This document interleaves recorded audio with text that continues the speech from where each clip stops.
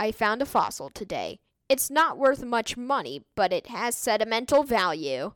You're listening to Sedimental Value with Dylan, a podcast about the interesting and crazy world of fossils. I'm your host, and I'm here today with my special guest. Hi. She's a total science nerd and also happens to be my mom. She's joined me today because she loves science, but she doesn't know enough science yet. Join us while we have a conversation about one of my favorite science subjects, the wild world of fossils.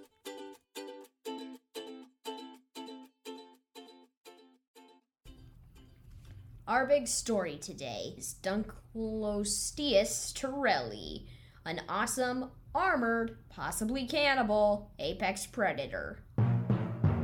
Dunkleosteus means Dunkel's bone, named after David Dunkel, who described the fossil, and osteus, which is Greek for bone. I like to include the taxonomy just for funsies. Dylan, what does taxonomy mean? Taxonomy is the scientific classification of a plant or animal. The taxonomy of Dunkleosteus is Kingdom Animalia, Phylum Chordata, Class Placodermi, Order Arthrodira, Family Dunkleosteidae, Genus Dunkleosteus, Species Terrelli. That was a mouthful. The species name is after J. Terrell. In 1867, he and his son collected some fossils. They were the original discoverers of Dunkleosteus. Dunkleosteus, or Dunkles, as I'm going to call them today, dominated the seas. It's estimated that they could be up to 26 feet in length. If you're wondering how big that is, modern great whites max out at about 20 feet. This was one big fish. We don't really know how long they are. We have to guess based on the heads because no back ends have ever been found. Their fossils have been found nearly globally, but the most famous come from the Cleveland Shale in northern Ohio. The Houston Museum of Natural Science, aka the HMNS, has a replica of a Dunkel on display in the Morian Hall of Paleontology. They also have a mural with an artist's recreation of this false-toothed terror. Dunkleosteus was an apex predator. That means it was at the top of the food chain. What did it eat? Pretty much anything it wanted to. And it might have eaten its own species! How do we know this? It's in the fossil record. Fossils have been found with bite marks and scratches on the head bones that could only have been made by other Dunkles.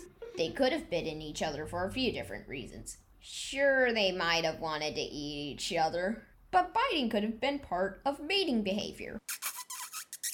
Or they could have been defending their territory. We don't know for sure, but we can make educated guesses based on the behavior of modern-day animals and other extinct placoderm fossils. Dunkleosteus' head and jaws were made up of several heavily armored bone plates, like all placoderms discovered up to now.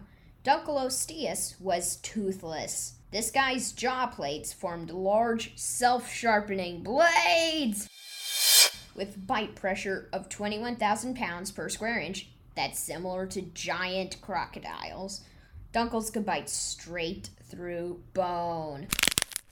And when they opened their huge mouths, it created suction that would be hard to escape from. So for small prey, they might not have even had to chomp them. Dunkles may or may not have had lips or skin over their jaws. Scientists are still debating this, and you can find illustrations depicting Dunkles with and without lips. It could have looked like a giant horrifying creature out of your nightmares, or looked like a cute but huge beluga whale. When Dunkleosteus appeared, it quickly diversified into many species, 10 of which we've discovered. The Devonian is known as the Age of Fish. Back then, most animal life was aquatic, and a few plant species had made it onto land. Okay, so the important question, who would win, Dunkleosteus versus T-Rex? First of all, Tyrannosaurus Rex couldn't swim. For a creature its size, it had some adorable tiny arms, not good for dog paddling. And second, Dunkleosteus had been long extinct by the time anything even resembling a dinosaur came around. Dimetrodon came around in the Permian about 87 to 108 million years later and looks very much like a dinosaur, but it's unrelated to dinosaurs.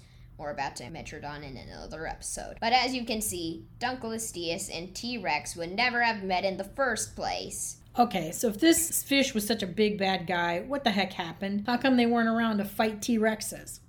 Strangely, the Devonian had two mass extinction events. The Kellwasser event and the later Hangberg event. The Hangberg event wiped out many marine and terrestrial vertebrates.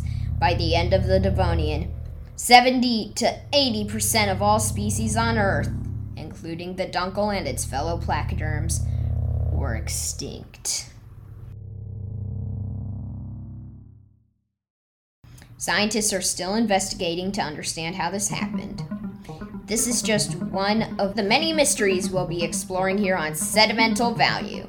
I hope you enjoyed today's episode and that you will join us again soon. We'll be looking at some of Earth's earliest life. Thanks for joining us, and remember to keep digging for the truth.